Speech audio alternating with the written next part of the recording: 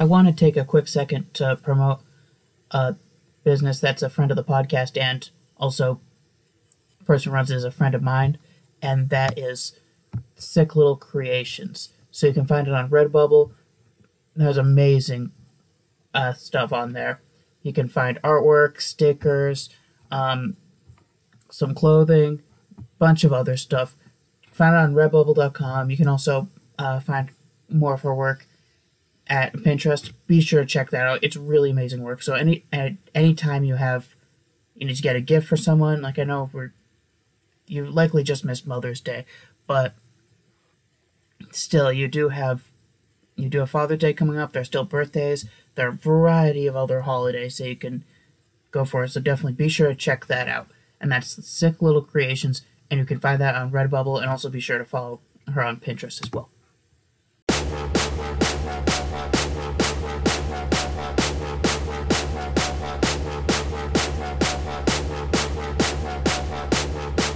Hi everybody, this is Matt Kirby, and welcome to a brand new episode of European Comedy, the podcast all about music. Today, there's a lot that I want to talk about, but the major point of the podcast is actually because it's currently Pride Month. I'm recording this on evening of June 29th, so June's Pride Month, so I did want to make sure I had a special podcast dedicated for that, though there's been a lot that's been going on since the last episode. So, first off, before we get into all of that, I have a Facebook page. It's called Groupie in Harmony. Make sure you give that a like, because I post on there whenever I have any updates about the podcast, or whenever I have any updates about the blog that I do, Feeling Groupie. So, I've been doing my 2021 fictional 2021 albums fictional festival series. That's a mouthful. So I've been doing that recently. My most recent one that I released is a progressive rock lineup, and my apologies about the confusion with that one, because I realized I accidentally posted it without or I thought I'd posted it but didn't, and I made a Facebook page or post saying that I had posted it, but I forgot to actually publish the link. So it's there now. My apologies about the confusion with that. Since then I also did a country one recently. I did an alternative one. I don't remember if that was prior to that or after that. My next one will be a jam festival. I also have a separate Facebook page for my basketball blog, Isballer Trademarked Yet. Now, I had a bunch related to the NBA draft. I had a whole NBA Finals thing, and then I also had a few things related to the NBA draft. Be on the lookout for one post that's going to be coming out soon. I'm definitely going to do one about free agents, either free agency or off-season moves, sometimes a little bit later in the off-season. But one that I'm going to be publishing one about what I consider the most interesting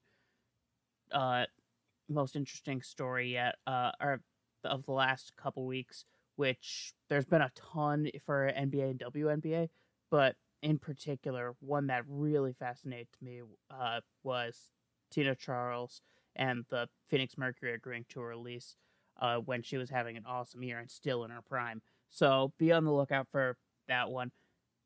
And I might have another one that I'll post that I'll be talking about at some point soon. So before we actually dive into more topics, I just want to issue an apology for going AWOL in terms of the podcast. I got a bit swamped between a combination of work, the NBA draft, and also in the mix taking care of a friend's cat who had gotten really lonely, so I was giving her more attention while I was over there. But so got a little bit bogged down. I still had a little bit of time, and I opted to focus more on the blog posts in that span. But I'm hoping that this kicks me back into gear with my typical goal, which is to release a podcast weekly.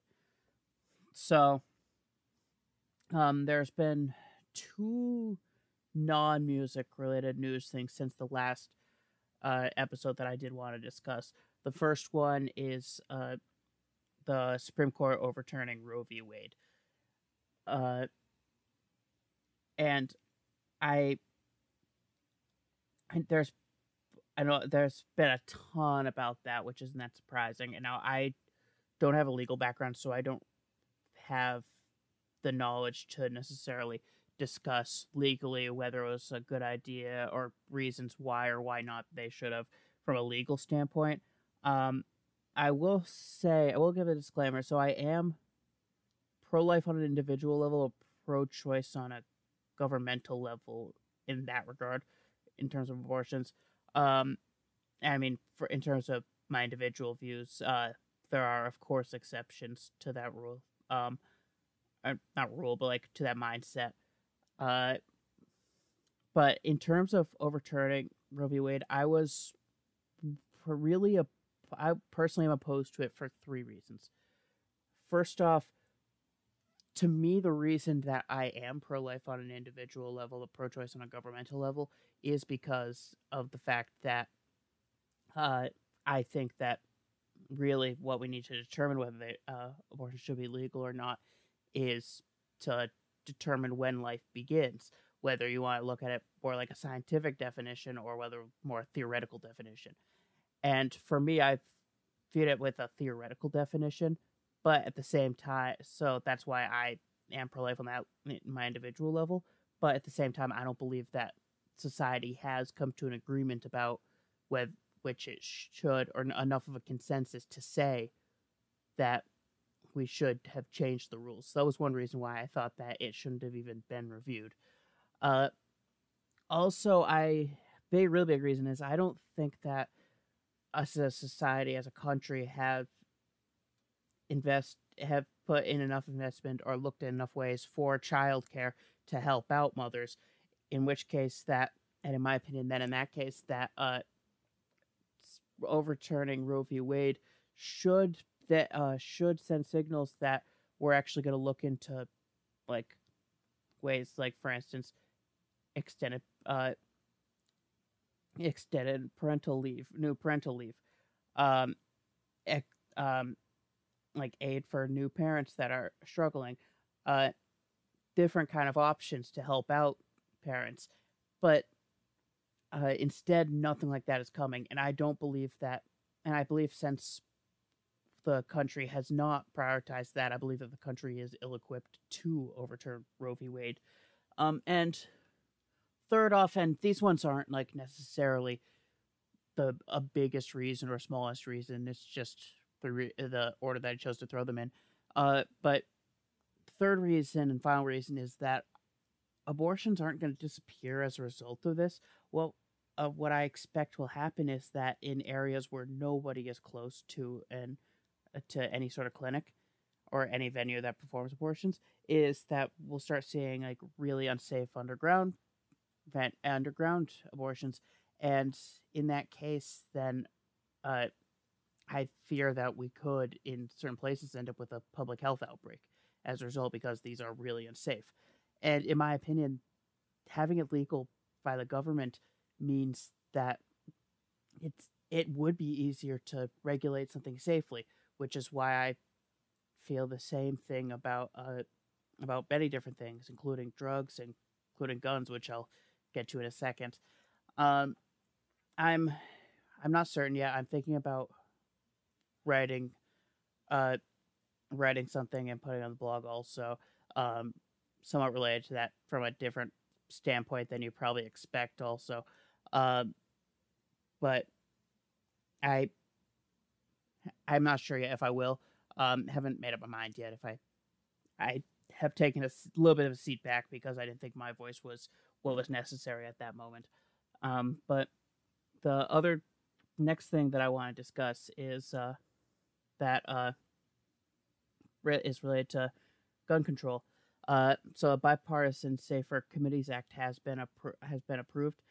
Basically, I can't remember. I forgot where I got this, so I would credit the site that I pulled what the law contains from, or the elements of the law, but I forgot to write down the site, and I did it in and I closed out the tab. I did it in incognito window because I tend to do that with stuff for the blog for some reason. But what the law includes, according to this site, is that quote provides $750 million to states to implement extreme risk protection order (ERPO) programs, also known as red flag laws, to keep guns out of the hands of people who are a threat to others or themselves. States can also use the funding for other crisis intervention programs. Closes the boyfriend loophole in the federal domestic violence law by including people convicted of domestic violent crimes against someone they have a dating relationship with, even if they don't live with or have a child with them. Requires additional gun sellers to register as federally licensed firearm dealers. They would then need to administer background checks before selling a gun. Requires enhanced background checks for people under 21. This would include a review of juvenile and mental health records, as well as checks of state and local databases, in addition to the federal NCIS database.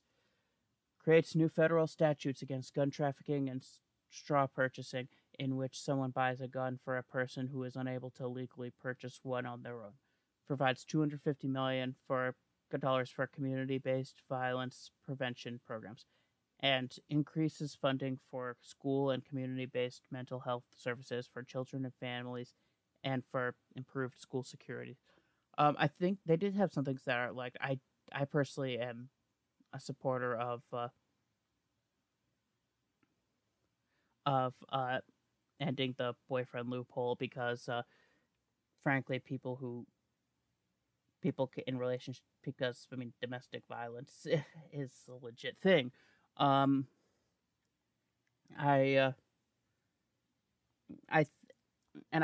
am supportive of really with the background checks, mainly just for mental. The biggest reason, honestly, is for mental health reasons that I'm really support it. Now I do think that there were some other things that I think were good. I like that they did at least address some mental health services. There's two things that I did see that the one that I haven't researched this enough to know for sure, just due to lack of time, is that requiring the gun sellers to administer background checks. The one that I don't know for certain, I'm doubting they will, is whether that would be covered by the government or whether that would be the seller themselves would have to do that. I think that for me, if they're going to require, I mean, my opinion, if they're going to require that I think that it should be the government that would fund that, or at least provide some sort of discounted rate for doing that.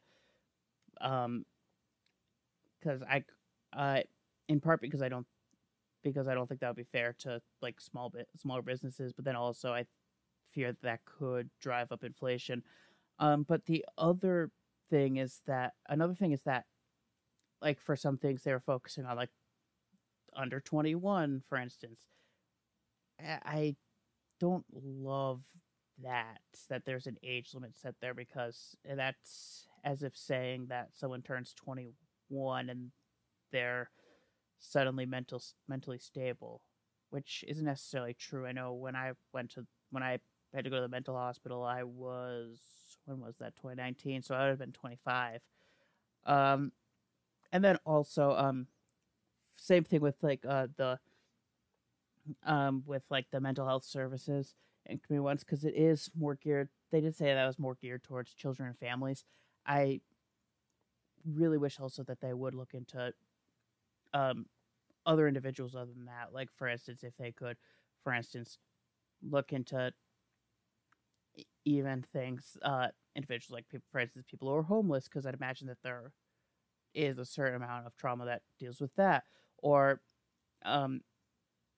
like, for instance, veterans. And that's not to say that like those, and I'm not saying that those individuals would be at risk of, or would cause a greater risk for doing any violent act or anything like that. No, for me, I'm just thinking more so that like if you're gonna do it because I do think that there were two issues really at play for a lot of gun controls. One of them is that there's a bit of a gun problem, and one of them is that there's a bit of a mental health issue. And frankly, no one's focused on either of them in the past. So, in terms of politics, so I'm glad that at least there's a start. Still, there are a bunch of things that I'm disappointed in with this bill.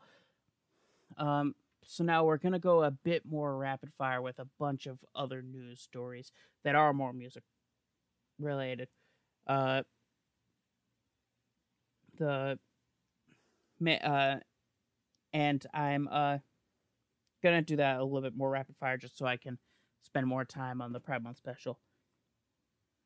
The first one is R. Kelly was sentenced to 30 years for sex trafficking today. I'm not going to go into the details of what happened with the allegations because they're a bit sensitive and really difficult. But he ultimately he was sentenced to 30 years in prison and also and fined $140,000. And restitution will be decided later. I don't know if in this case what a typical punishment necessarily would be for different things. I know there was a notable one recently that was 20 years rather. And also I don't know what in each case like what kind of plea bargain there was, and all the plea deal and all these other things. But still, I mean, ultimately it was absolutely despicable and disgusting to hear all these things that R. Kelly did that he was tried for. And I feel for all those impacted by this, the individuals directly impacted, families, all friends and loved ones. That's absolutely heartbreaking and devastating. The next topic I would like to discuss is Justin Bieber had fairly recently announced that he was diagnosed with Ramsay-Hunt syndrome. I wasn't familiar with this one. So I had asked my girlfriend, who is an audiologist and recently finished up med school, and she had said that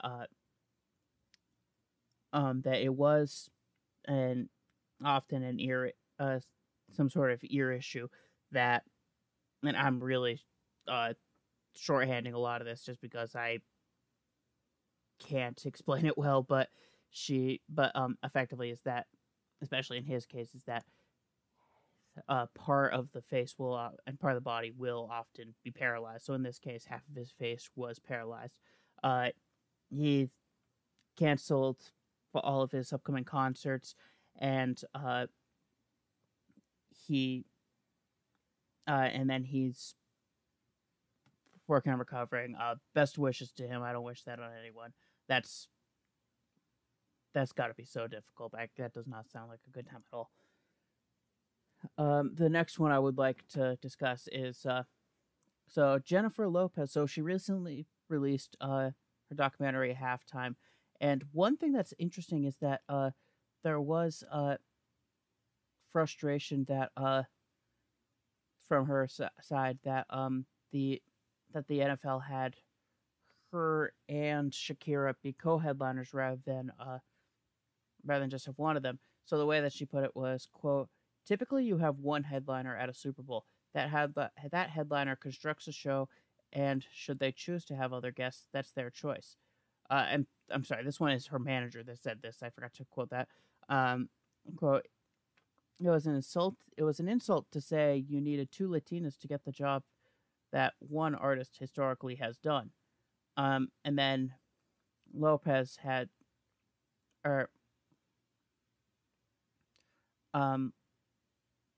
Lopez had said, quote, "If it was going to be a double headliner, they should have given us 20 minutes. That's what they should have effing done." And I get why that there is frustration, especially because both of them are massive artists and realistically would have been easily able to fill 20 minutes on their own. But at the same time, there have been several times where there have actually been co-headliners for Super Bowls, halftime shows, and I know this past year, for instance, when you had a halftime show, that I think the way it was set up was that it was originally going to be centered around Dr. Dre, but then you had several other hip hop artists, and so in that case, I guess that like for me, seeing the multiple headliners really doesn't faze me that much. I can understand the frustration. I know some people have spoken up being like, yeah, she's right, that's ridiculous. Others have been like, oh, that's just being a diva. I can see both sides of it. I personally am not that fazed by them like cramming stuff in the halftime show, because historically that's tended to happen. They've tended to just go crazy trying to rush things in. The next topic that I would like to briefly touch on, the Grammys have introduced 5 new categories, and also a special merit award. So the 5 new Grammys are going to be Songwriter of the Year, non-classical, Best Alternative Music Performance, Best Americana Performance, Best Score Soundtrack for Video Games and Other Interactive Media, and Best Spoken Word Poetry Album. And there will also be the Merit Award, which is Best Song for Social Change. And now, as for, and this is on Entertainment Weekly, where I'm reading all this from, but for the details for it, for the songwriter, it's looking at non-performing and producing songwriter for everything they've written that year, which I think is really an interesting idea, because they have awards for producers, they have awards for the performers broken down, but they don't really have a separate one for songwriter. I think it'll be interesting to see how they rule with how they categorize people who are producers and songwriters, because there are several producers who also write. And for the alternative music performance, it's looking at a single alternative track, which previously a lot of alternative tracks were just thrown in with the different rock tracks. So I'm curious to see how it's separated out, if it would be a similar kind of thing to the rock performance versus alternative, or the rock album versus alternative album. The Americana performance, because it's interesting, because like with a lot of the Roots performances, there aren't a lot of individual songs categories or performance categories. It's mostly albums, so I think that adding in the Americana one is interesting. I think the score and soundtrack one is really good, cool idea and really interesting. Spoken word poetry album I think is really cool. I wonder if then we'll see spoken word poetry performance in the next 5 to 10 years. And then for the song for social change, it's gonna be determined by a special committee, and they'll look at lyrical content that addresses timely social issues. And I do like all these ones. I think that they are, well, a lot of times I have been in favor of not having as many as they do in some ways. At the same time, I think that for specific things, it's ridiculous to have some and not some things and not other things. But still, overall, I do like these additions for the awards. So now we'll discuss a couple festivals briefly. So, first off, Afropunk has announced their lineup. Part of their lineup. So it's going to be taking place in Brooklyn, in September 10th, 11th, 2-day thing. So the headliners are going to be Burna Boy and The Roots. Other bigger acts that are going to be performing include Isaiah Rashad, Freddie Gibbs, Lucky Day, Earl Sweatshirt, Tierra Whack, Mick Jenkins, Baby Mother, Butcher Brown, Spinal, Adekangla Gold, Alex Molly, Ecstasy, Barty Strange, Kahlo, and a bunch of others. And there are more that they're going to be announcing. I think that, especially for the bigger names, I think they had some really neat choices. I think that The Roots, I think, is a brilliant headliner choice. Burna Boy has absolutely exploded, so I think that's a fair choice. Isaiah Rashad, he has been rising in popularity in the last few years, so I think that that's a neat decision. Freddie Gibbs has really seems to be like big in a lot of hip hop circles. Tierra Whack's rapidly rising. Mick Jenkins seems to be rising.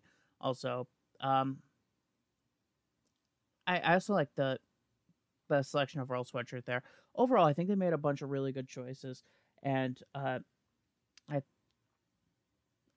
I think that those are I do think that that's a good lineup so far. Next up, for Aftershock Festival in Sacramento, they previously announced the lineup, but there are several replacements that have been announced because they're so previously Foo Fighters were going to headline the Sunday. They pulled out. Muse was announced to take their place. But now also pulling out are Judas Priest, Bullet for My Valentine, Ginger, If I Die First, and Nita Strauss. Replacing them are going to be Danzig, Joey Valence and Bray, In Flames, Prong, and Set It Off.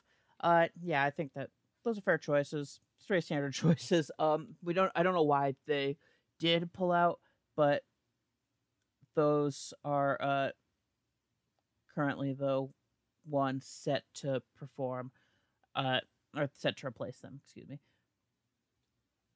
Now, let's get into the Pride Month special because I've talked about other topics for long enough. So,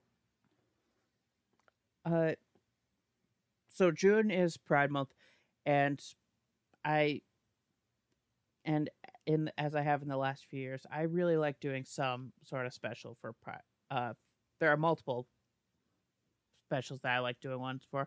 Pride Month, I think, is one that is really important for me to be considering the impact that the LGBTQ plus community has had in music, especially in since the development of rock music. And I mean personally, I am a supporter of the LGBTQ plus community as an individual, and I guess as a podcast because I'm the sole person here. And I mean, for me, ideally, I would love it to be like a case where like it really, none of it really matters in terms of like people won't get judged for that. And I mean, I know for anything in that regard, I know for me, it's not that I know for me, it's like I often don't make a big deal out of like whether it's people's sexual orientation, the genders they go by, anything of that nature, because I know for me, my opinion, I feel like it shouldn't be a big deal, but at the same time, I know for many people that have been oppressed or have been dealing with any sort of confusion, fear, anything like that, it is a big deal. And I know for me, being a straight male, I don't know if it's necessarily like naivety is the right word, but there probably is. There is like a sort of, for me, having that mindset where, because for me, it doesn't really, I don't want to say it doesn't matter to me, but for me, I don't consider it a big deal unless other people want it to be a big deal. Like in terms of like for instance, if somebody's coming out, then yeah, that's a brave moment for them. Of course, I'm going to care about that. And I think for me also, I think that really, I guess with me saying all this, I guess that's me partially just wishing that it could be like a more easygoing, accepting place in that regard. But unfortunately, me wishing for that would be would be a bit too naive, unfortunately, given the current world. So what I have basically what I have in store for today, kind of like what I've done with a lot of other past special episodes, is that I have chosen 10 artists in particular who are members of the LGBTQ plus community. And I chose 10 just because that seemed to work as a magic number recently. And I've tried to select artists who I have not discussed in the past. Of course, I have recently realized that I have not been taking notes about who I've discussed in the past for these special months. So now I'm suddenly like, "Ooh, I really don't know if I have or not." So I think there's 2 I might have discussed in the past. 8 I don't believe I did. And really I've tried to stay away from like discussing like an artist who like is like a huge deal. Everyone knows that they're a supporter or they are a member of the LGBTQ plus community. In part because I I know for me personally, I don't necessarily like defaulting on the artists who will get all the praise when there are other artists who should get praise. And also, even kind of similar to that, 'cause some artists I will say, like I will discuss, aren't necessarily artists who have been like, who aren't like, uh, who not necessarily don't even want to talk about sexual orientation or gender identity a lot. And for me, it's really for me the reason I opt to do that is because I want to showcase that there are to showcase still more massive contributors in music or really respected artists in music to that are members of the LGBTQ plus community. So the first artist that I would like to discuss is Linda Perry. I might have discussed her in the past, so my apologies if I did and forgot that. Um, so she is she's most known as a performer. She's probably most known for being the lead vocalist and songwriter for Four Non Blondes, who had their massive hit in What's Up.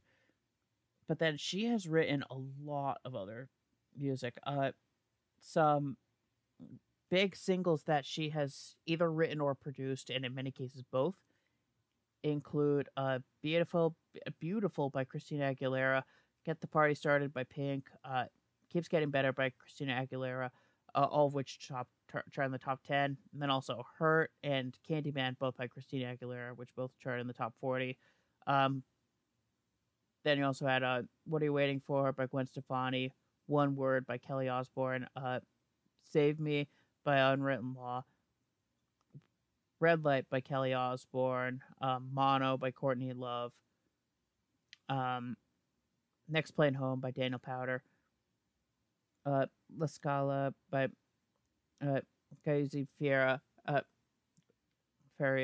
and then she's written for a bunch of other big names.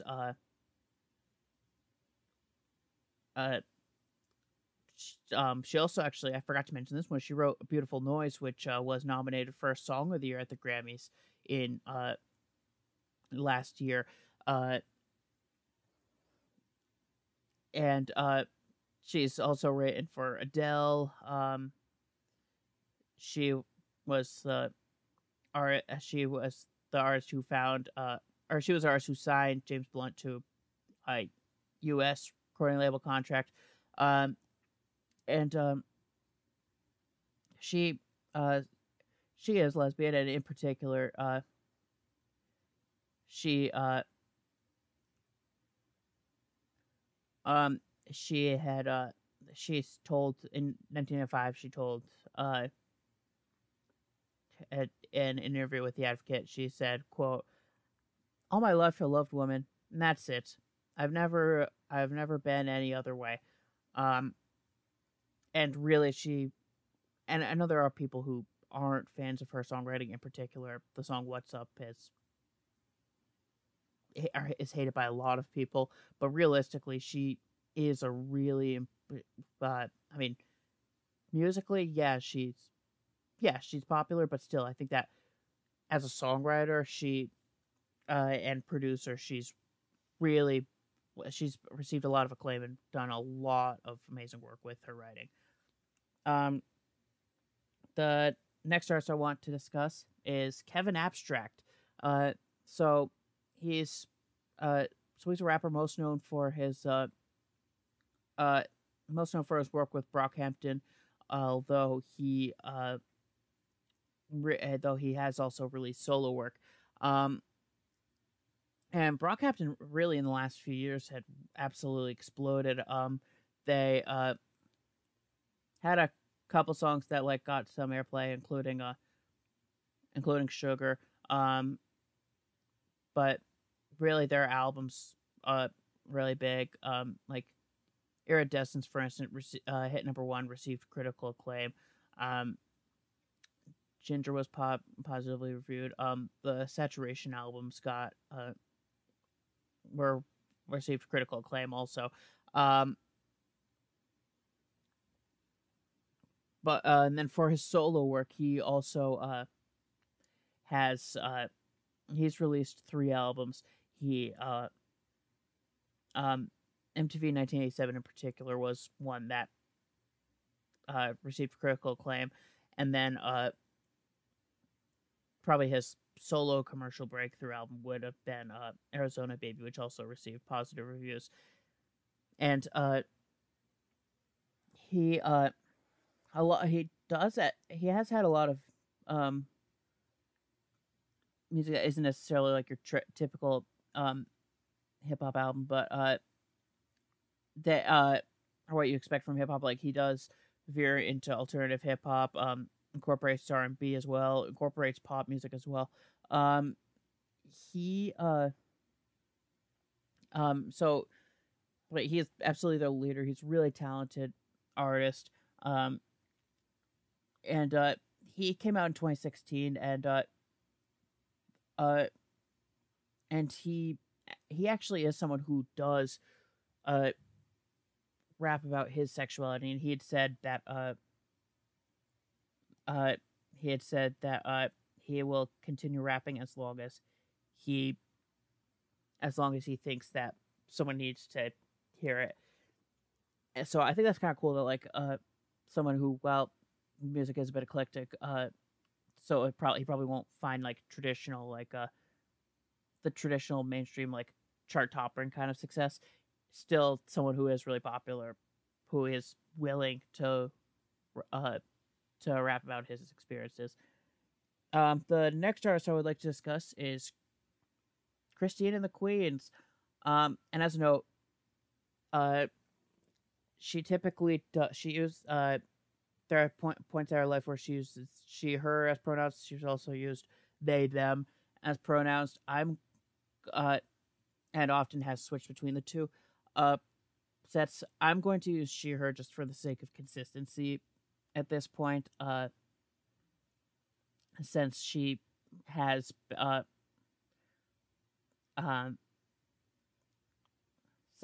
she does, though, because like for her, she has said that she switches between them. So she is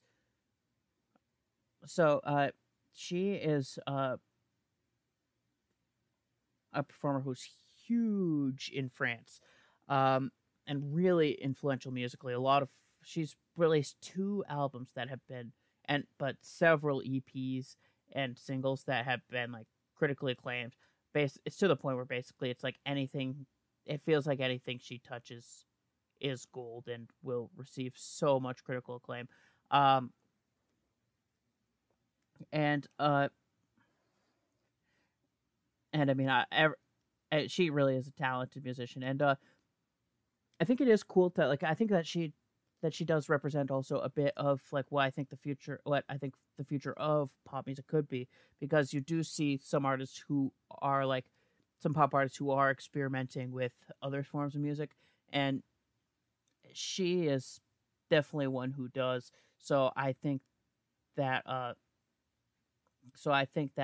she could that she could represent the like her musical style could represent the future of pop music. And one that I find really fun fact I find really funny about her this is on Wikipedia, quote, in 2016, Christine was ranked #1 in Vanity Fair's list of most powerful and influential people who, quote, promote French genius, end quote, ahead of the country's president, end quote.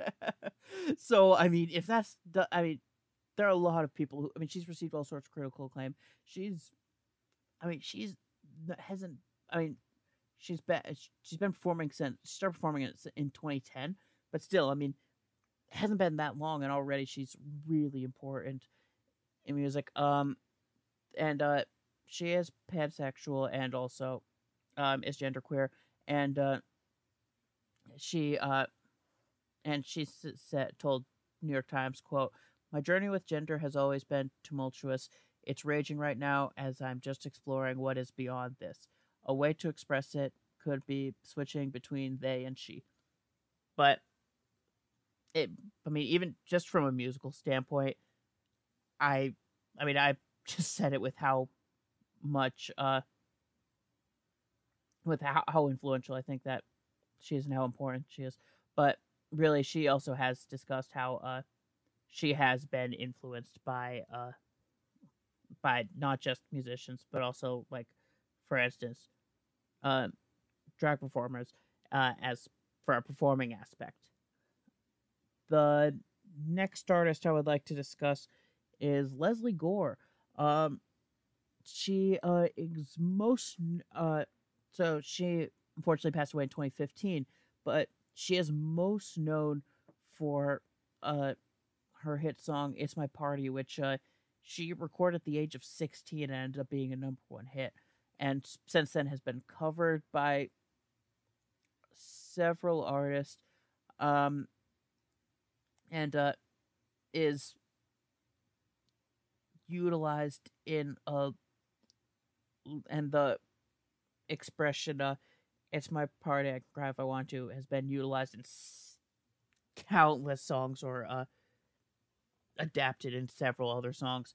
And she also had some other hits. She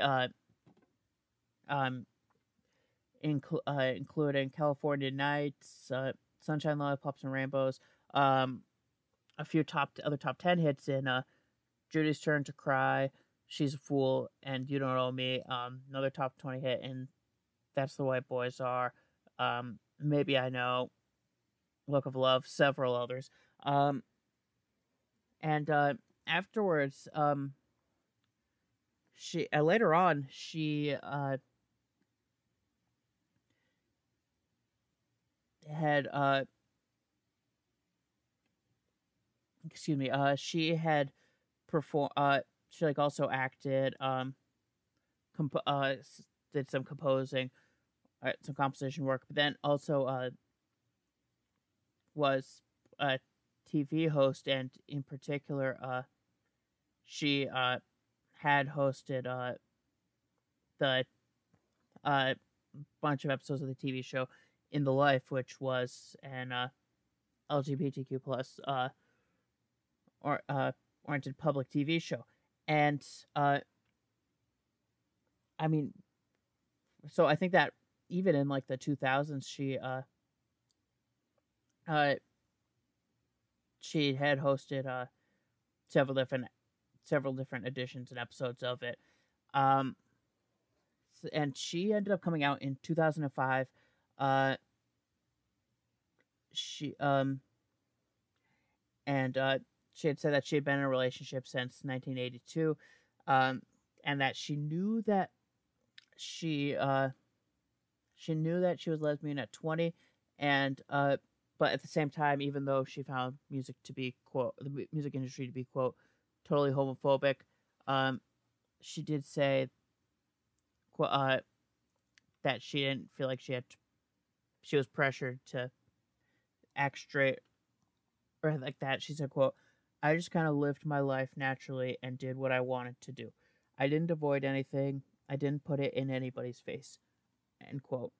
But I think that at this point, probably with the song "It's My Party," it probably is more known as the song rather than the artist. But I do think it's really cool that she did have a string of hits and then also still was able to uh, uh, to was also hosting that in the life, which I think is really cool. The next artist that I would like to discuss is Kelly O'Creek. He is most known as lead the lead vocalist of Block Party, which is a well-known indie band.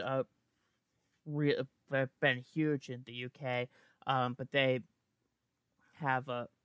But I would say that the group as a whole is. I would argue like one of the. Because there are certain acts that I would say are among the acts that when I think of, like, for instance, the 2000s kind of indie rock, that also like branched into a post-punk kind of sound. There are a few acts that I would say are up there. Block Party is one of those ones that I would say is up there, and he's the uh, frontman and rhythm guitarist for the group. Um, Talented musician, really talented vocalist, great songwriter also. Um, has also branched out into like some like interesting other styles of music too. For especially for a lot of his solo work. And he came out in 2010, and he had discussed that he previously was reluctant to discuss the sexuality, which I mean honestly does make sense. But then had compared himself to other bisexual musicians who were willing to come out and discuss it, and he had said that he had previously discussed that he had previously written some songs that were for instance homoerotic songs that were based on his life. In particular, their song "I Still Remember," which peaked at 20 in the UK and effectively 119 in the US. But he really is an important, in my opinion, a really important figure in indie music, and is really the face of a band that I would consider among the most important 2000s indie bands, especially in the post-punk kind of range. The next artist I will discuss is probably more known as a songwriter than a musician, actually, or anything else like that. It's Bob Crew. So he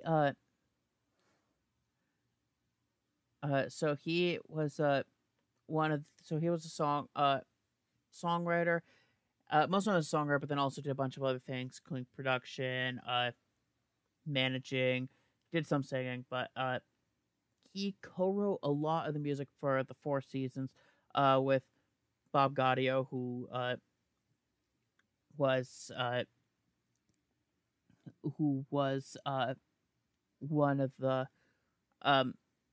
one of the members of the Four Seasons as well. And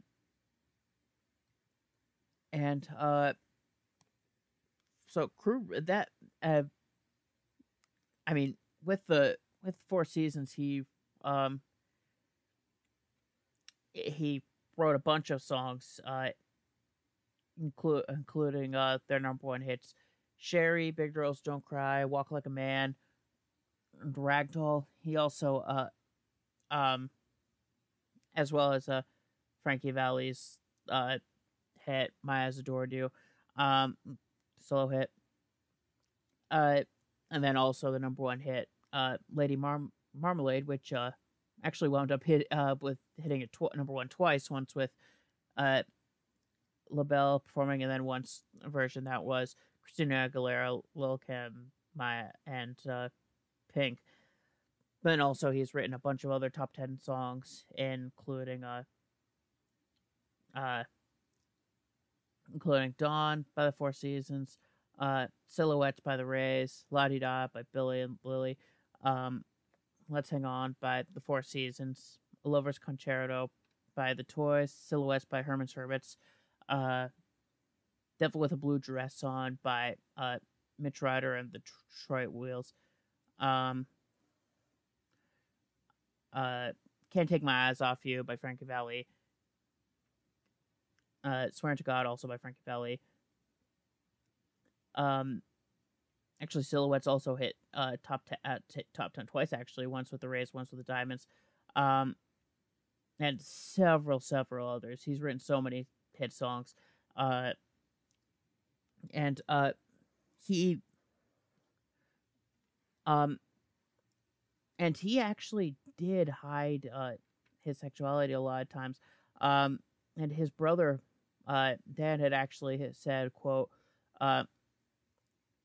especially when he was working with the Four Seasons, quote, whenever he met someone, he would go into what I always called his John Wayne mode, this extreme machoism.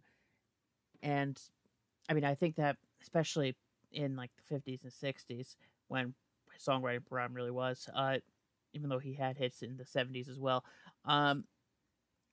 really, I mean, that kind of is expected by that.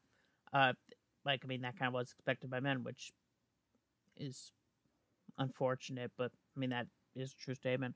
And he also wrote hits for a bunch of other artists, including Barry Manilow, Michael Jackson, the aforementioned Leslie Gore, Bobby Darin, Roberta Flack, Peabo Bryson, and several others. The next artist I would like to discuss is Blowtick. So she's an electronic artist that is a bit more experimental electronic, and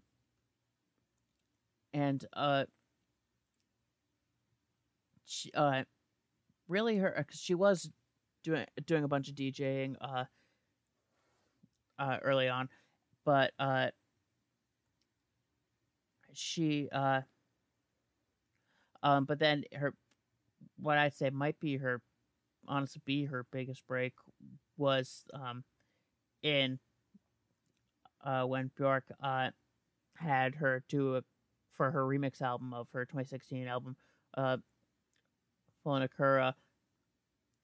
She did a couple remixes on the remix album, which the original album was like critically acclaimed, but then also the remix album was also got the remixes also got a bunch of attention too. And she released her debut album Power in 2018. That one that one also got like a bunch of acclaim.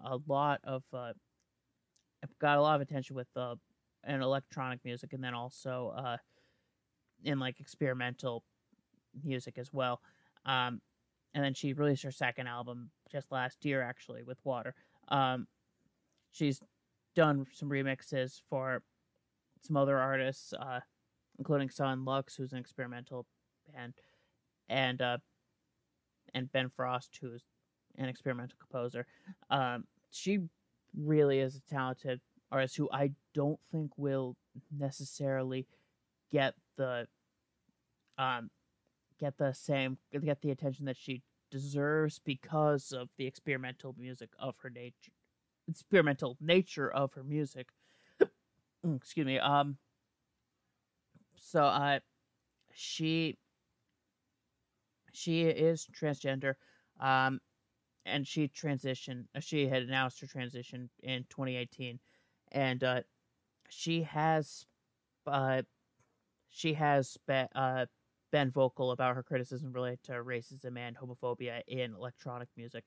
And also a little fun fact about her was that she was, while working on her debut album, she was briefly evicted from her apartment because the individual she was subleasing from never paid the full rent. So she was actually working on the on her debut album While Homeless for a little while. But she really is a talented artist, and I wish she did get some more attention because of how talented she is and how much work she puts in. But uh, still, at the same time, a lot of experimental electronic artists don't typically um, get the attention that they deserve. The next artist I would like to discuss is Rustam Batmangli. He's also known as Rostam for a lot of his music. He was one of the founding members of Vampire Weekend, produced the first 3 albums. And I mean, so let me just put it this way. Don't get me wrong. He is one talented musician. His producing might be even better, though. He produced Vampire Weekend's first 3 albums. And in particular, I think that the production of their 3rd album, Modern Vampires of the City, is absolutely masterful. That one, I would say that one was probably their best album, and I mean the production, in my opinion, was just spot on, perfect for that one. And he has also done production work with some other artists, including he had produced Clairo's debut album, and then he was one of the producers for Haim's Women in Music Part 3, both of which received acclaim, and I thought both were really well done, both performance-wise and from a production standpoint. He is gay, and he has discussed how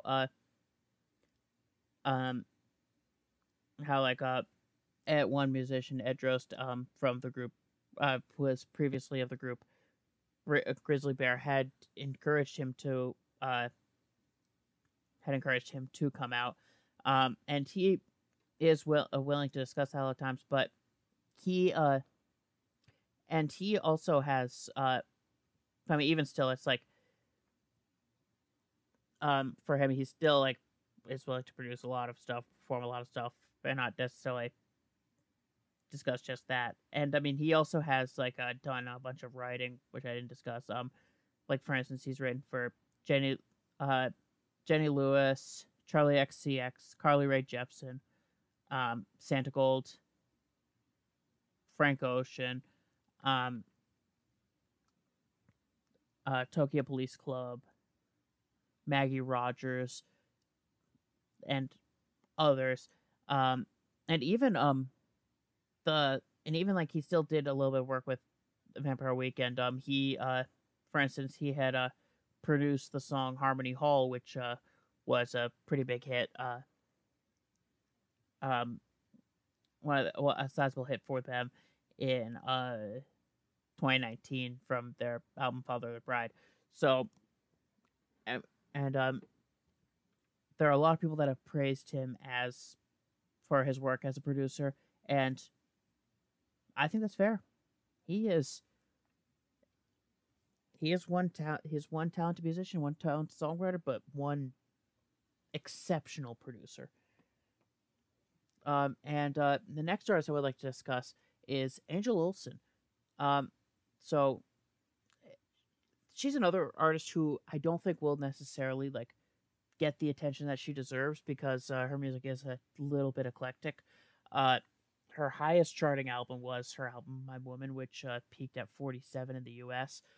But I will say that was her 3rd album. That was actually the first album I had actually listened to by her, and I was hooked like pretty much instantly. She is she is a really talented artist. Then she released All Mirrors, which was awesome. She released A Whole New Mess after that, which I loved a little more. And then her most recent album was Big Time, which was, I don't know which one I like more between that one and My Woman, but both of those are amazing albums. tough to necessarily pinpoint what genre she is because she does shift between a bunch. If you want to loosely call her a genre, indie would probably be the best one, but there are also touches of like indie folk, art pop, even the occasional indie pop, but more closer to art pop and those kind of influences. She is such a talented musician, uh, and she um and she's an awesome. She's also a brilliant songwriter as well for her music. Uh, so she came out as gay in 2021. When she she had said that uh and she had previously discussed that she had dated one of her friends, and she also in 2022 had announced that she has a partner. Um, but she is another artist who I don't think will ever get the attention that she deserves, because the fact that her music is might be a bit too eclectic for some people, but she is a super talented musician, and I would highly recommend anyone check out her music. It's well worth it. It's so good. I absolutely love her music. And the last artist I have scheduled is Tracy Young. So she is an electronic musician and DJ. She I mean, she might be one of the most active remixers and producers, because I mean, like, you just look at her like, if you look at her list of like on Wikipedia, if you look at her list of remixes, you have to scroll for a little bit to get through it, and there's some massive names. The artist that she's done the most remixes for is Madonna. She's done, I think, like 14. Yeah, 14 remixes for Madonna. She's also done remixes for a bunch of other artists, including Pink, Christina Aguilera, Enrique Iglesias, Shakira, Gloria Estefan, Mariah Carey, Mary J. Blige, Britney Spears, Celine Dion. I don't think I said Stevie Nicks, but Stevie Nicks, Idina Menzel, Akon, Olivia Newton-John, Katy Perry, Dionne Warwick, Tegan and Sarah, Reba, Katie Lang, and several others. She's got nominated for a couple Grammys, and actually won one for her remix of the song "I Rise," a Madonna song "I Rise," and also this. So she was actually the first woman to ever be nominated for that category with that song, and was the first woman to ever win, which I think is really cool. She has over 60 songs that have reached number one in the Billboard Club charts.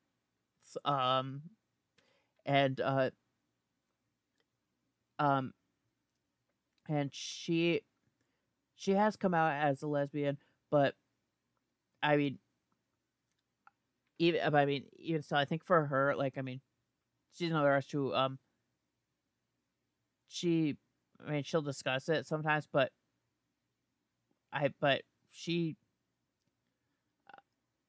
really, you just look. Even still, for me, it's like I don't think you can define her by that by any means. I know realistically, I don't want to. I don't think it's fair to define anyone by their sexuality or gender preferences, anyways. But just I feel like even if someone was gonna try to, you just look at her discography and her remixes, and it's like, no, she's like a pro remixer. And also, she actually had remixed the song "Stronger Together," which was Hillary Clinton's campaign song for her presidency, which I thought was kind of cool that she remixed that one as well. But really, she's a prolific remixer, and I always have like held a certain regard of respect for some people who are really good remixers, because I know I wouldn't be able to, just because I don't see music for me, it's difficult to see music in a different way, in a new way, kind of thing. Which is why I have often discussed in the past that I also have trouble like trying to reimagine a cover song or something like that. So I have a lot of respect for people who are able to do that, and Tracy Young is among the best. And now, as a bonus, what I really wanted to, because I really didn't want to try discussing artists I had discussed in the past. I think while discussing that, I think there are a few that I have discussed in the past. I think I might have discussed Linda Perry, Tracy Young. I might have discussed Christine and the Queens. I might have even discussed Lodic, but still, I do have one more individual I want to discuss, and this one's as a bonus. And the reason for that I am opting to discuss this artist is because I wasn't originally going to, because in 2020 when I did the first Pride Month special, I discussed this artist in depth. But I decided, it's 2 years. I can discuss her again, and that's Wendy Carlos. And really, I have so much respect for Wendy Carlos. I mean, realistically, if you told me make a Wendy Carlos podcast, well, it might get old eventually, but still, I'd be gladly doing it for at least, I'd imagine I'd be doing it for a few months. So she's a really talented composer who, and at some point I might say she was, and that's not because she's passed, that's because she's retired from music. But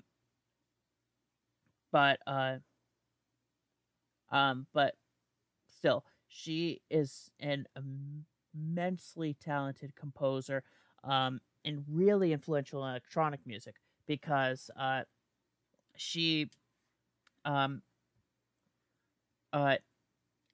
was a really important early user of the Moog synthesizer, and she started out her career at the start of her career. She was known as Walter Carlos before she transitioned, but in 1968 she she released the album Switched on Bach, which was an album that was recording all sorts of Bach music on a synthesizer. And it's interesting because that one, a lot of classical reviewers panned the album and said that it was effectively acting like it was blasphemy. But a lot of younger listeners became hooked on it, and that really boosted the Moog synthesizer, and also really helped popularize electronic music, a genre that was really, at this point, you had some classical composers who were playing around with electronic a little bit, but she really brought it to the forefront because the album reached number 10 on the Billboard charts, and actually won a few Grammys. So and then she also did a bunch of work with composition. She scored for composed the scores for Clockwork Orange, The Shining, and Tron. And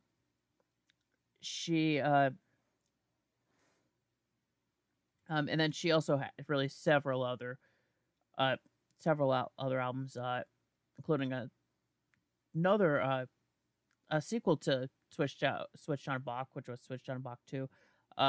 She did Switch on Brandenburgs, and several others.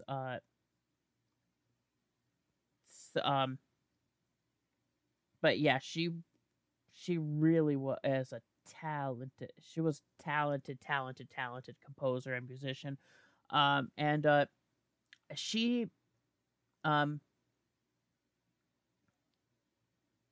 she had begun her so she really did begin her transition. She started exploring it in the mid to late 60s, 66, 67. And she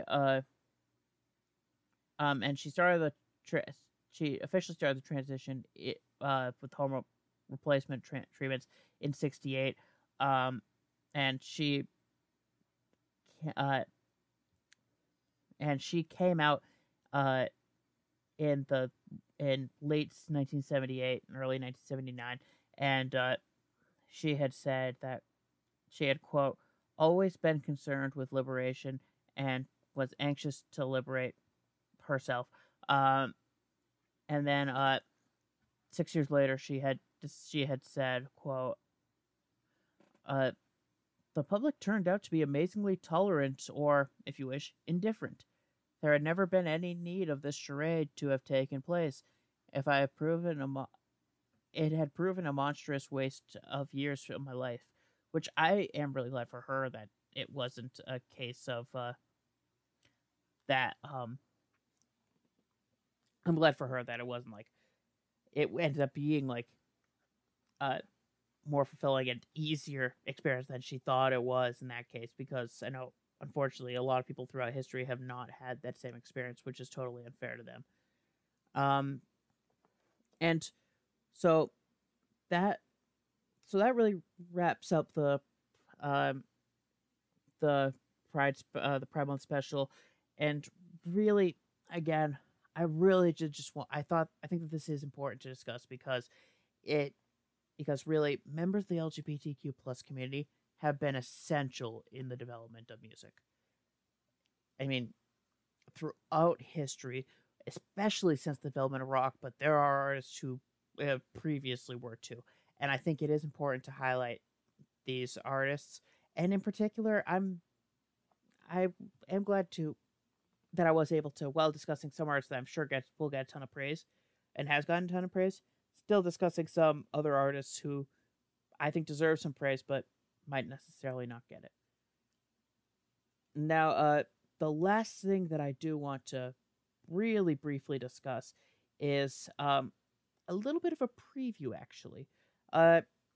So I'm not quite sure when I'm gonna be releasing the first episode of this form, but there will be some episodes in the future that will introduce a slightly different format, which I'm really excited for. And the big reason for this is because I heard this on a couple other podcasts, really liked the format, and decided, oh, what the heck, why don't I steal the format and use it for myself and benefit from that? And the format is doing for a topic, having some sort of like spoken essay written essay that I read, kind of thing, and then open up for a discussion with someone else. So we're shooting for not this week, but hopefully next week. We're gonna have the first one of this with my sister discussing a certain part of live music fandom, and not necessarily discussing and not like what I would love to discuss, which is like looking at jam music, but something else that I find interesting. And then another topic, one that is hopefully in the works, that I'm hoping to discuss, or that's in the works. I'm sorry, that I'm hoping to discuss. I'm not sure when that one will be recorded or come out. With a new special guest actually that hasn't been on the podcast, which is more related to certain artists getting big fan bases again. So be on the lookout for those. It might not be the next episode of the podcast where you have the first one. It might be the next episode after that.